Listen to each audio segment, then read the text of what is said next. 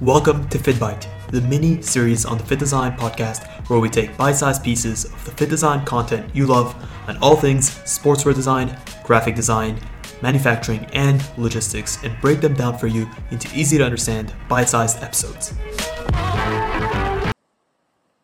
What's up, design family, and welcome back to another episode of FittBite, the mini series on the Fit Design podcast, where we take bite-sized pieces of the fit design content you know and love and break it down for you into easy to understand bite-sized episodes. On today's episode, we'll be answering the age-old question, or probably much my age-old question. Do you actually have to be a fashion designer to start your own fashion brand? Well, guys, I'll let you into a little secret. Imagine this. Imagine putting in 5 years of your life, day and night, toiling and toiling, to create and to chase a profession in architecture. Ultimately putting all your eggs in that one basket only to realize that that's not what you wanted to do. Well, in 2015, that's exactly the position I find myself in as a senior studying architecture at the University of Southern California. And I realized I was more interested in fashion. And the challenge was this: I'm 22 and I have no experience in fashion, but this is something I feel so passionately about. And I set about my journey, and 6 years later, I can confidently say that, yes, I am still on my journey, but I've learned a ton. So, do you have to be a fashion designer to start your own fashion brand?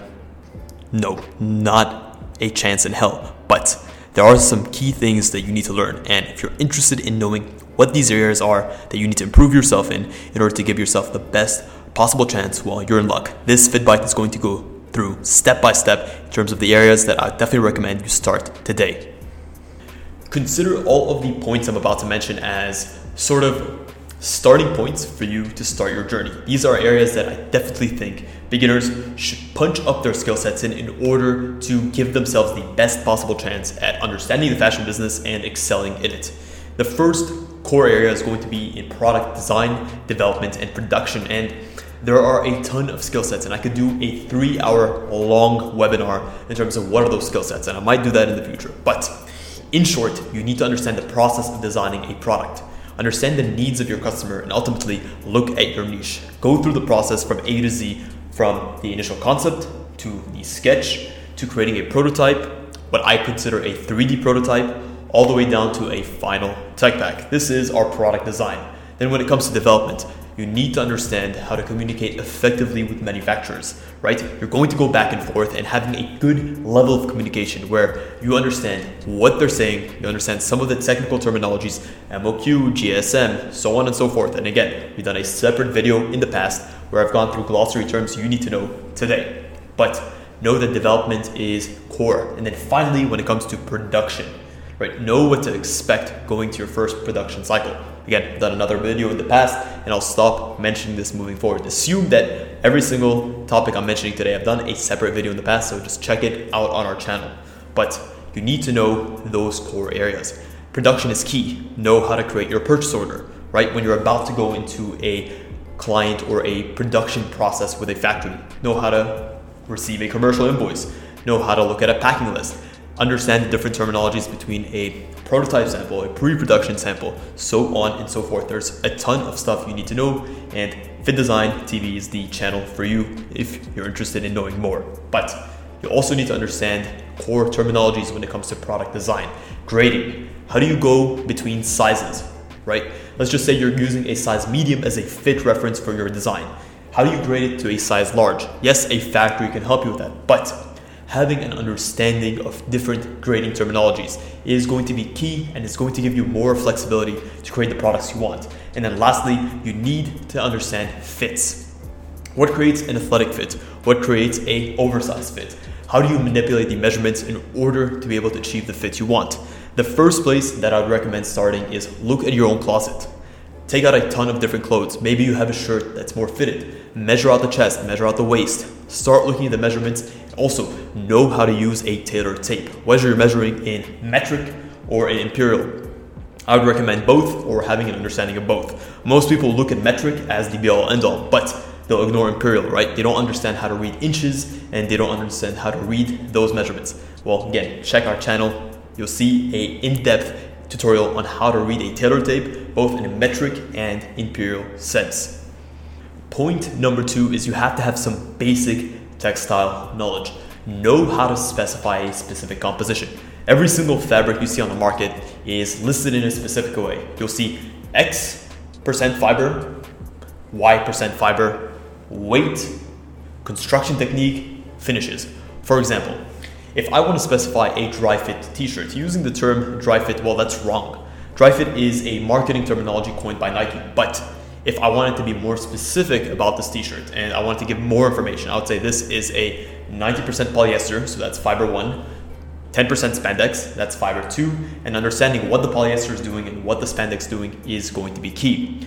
Then I'd mention, what is the weight? Well, I know it's going to be around 180 GSM, grams per square meter. This gives me an understanding of the weight and the thickness of the fabric.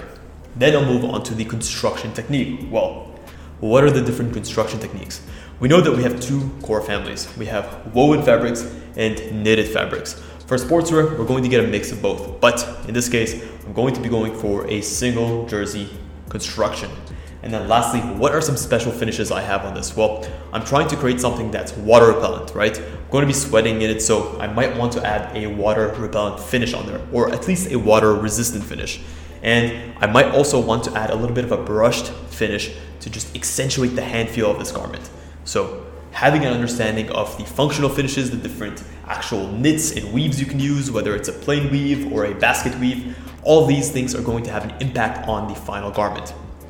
Lastly, and most importantly, understand that not all fabrics are created equal.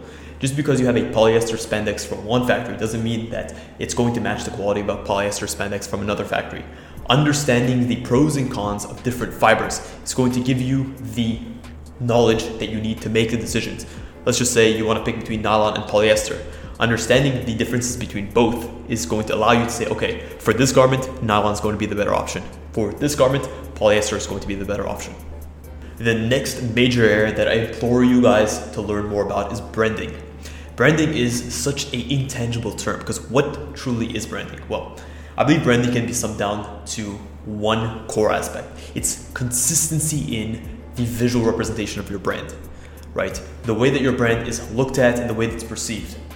This always starts off with understanding your core brand elements. The first one is going to be your brand icon. Second one is going to be your word mark. Those are the king of the hill when it comes to your branding.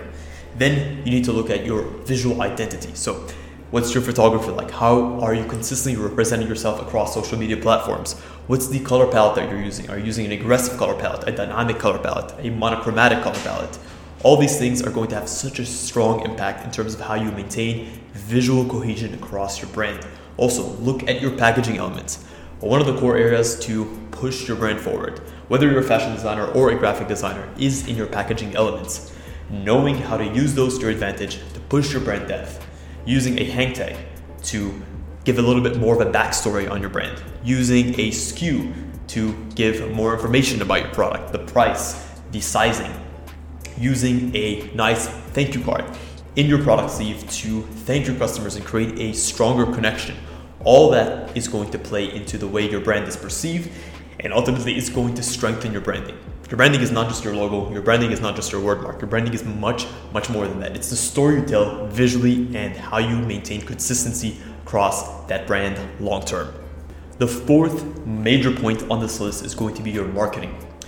Yes, so far I've described so many things that are outside of fashion, but truly, to be a fashion designer, you need to have this business-oriented mindset. You need to have this holistic mindset that's going to allow you to create a brand that excels, and marketing is going to be key. You haven't done all this work and designed these beautiful products only to have them sit on the shelves, right? You want to sell them. You want to spread these products out to your loyal customers. Marketing is going to be key. It's going to serve three core functions, and understanding the functions that it serves is so important. Number one, it should introduce, right? You should get in front of your customers. You should know where they're looking at and where they're actually living in terms of their social platforms, and get in front of their eyes. Then you should educate them on what your brand is about, and ultimately, third, you should actually direct them to where they need to make the purchase. Also, when it comes to marketing, you need to be focused and direct. Understand your customer avatar.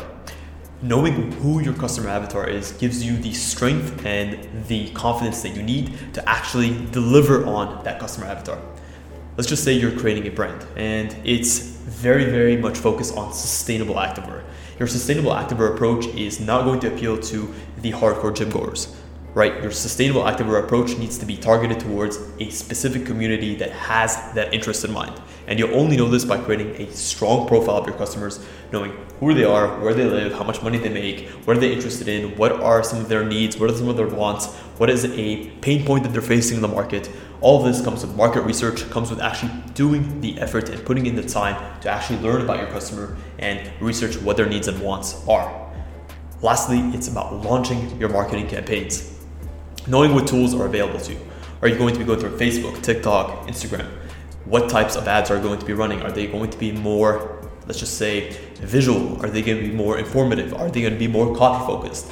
At the end of the day, you want to evoke an emotion in your customers. And you only evoke emotions when you understand how your customer thinks, and you only understand your customer and how they think when you know your customer inside out. Lastly is going to be email marketing, right?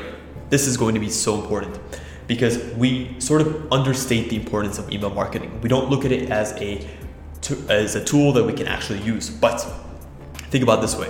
Everyone has access to their emails.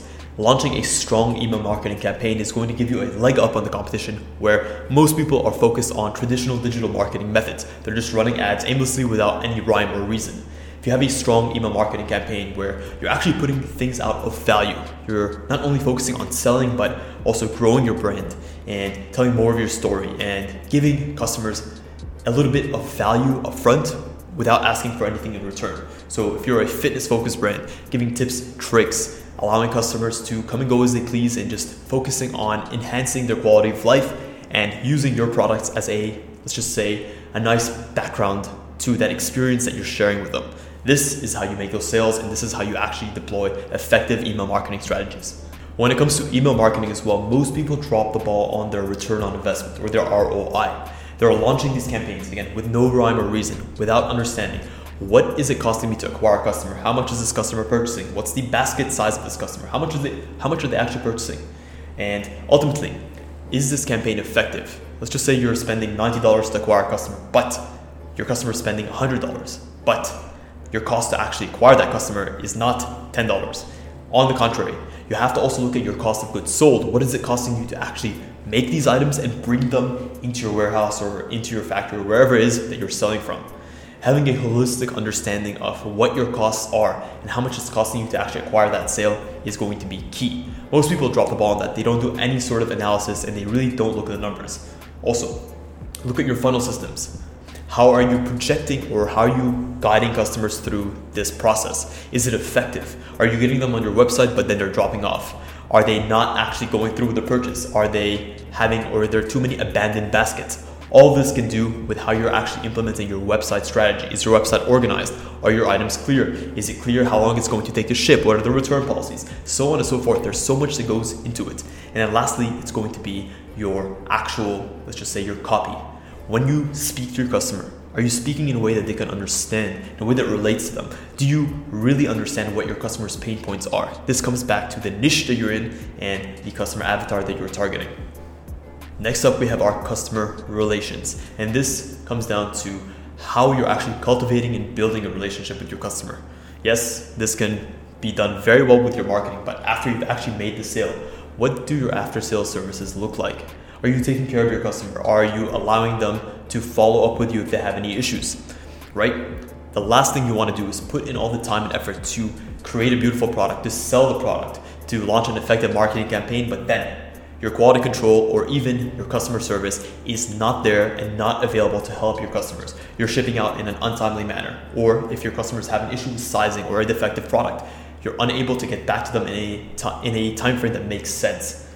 All of this is going to really and drastically ruin your competition, or it's going to up your competition and it's going to ruin your own reputation. Make sure that you have the effective customer service plan in place, whether you need to hire someone or you need to dedicate some of your own time to actually follow up with your customers, to resolve issues, and to offer viable solutions moving forward. Don't take this for granted. This can actually catch you by complete surprise. You can grow a business and find yourself completely swamped in customer reviews, in customer testimonials that are working against you. You don't want to get to that position. You haven't worked this hard only to drop the ball at the last moment. Last but not least on the list is going to be fashion forecasting.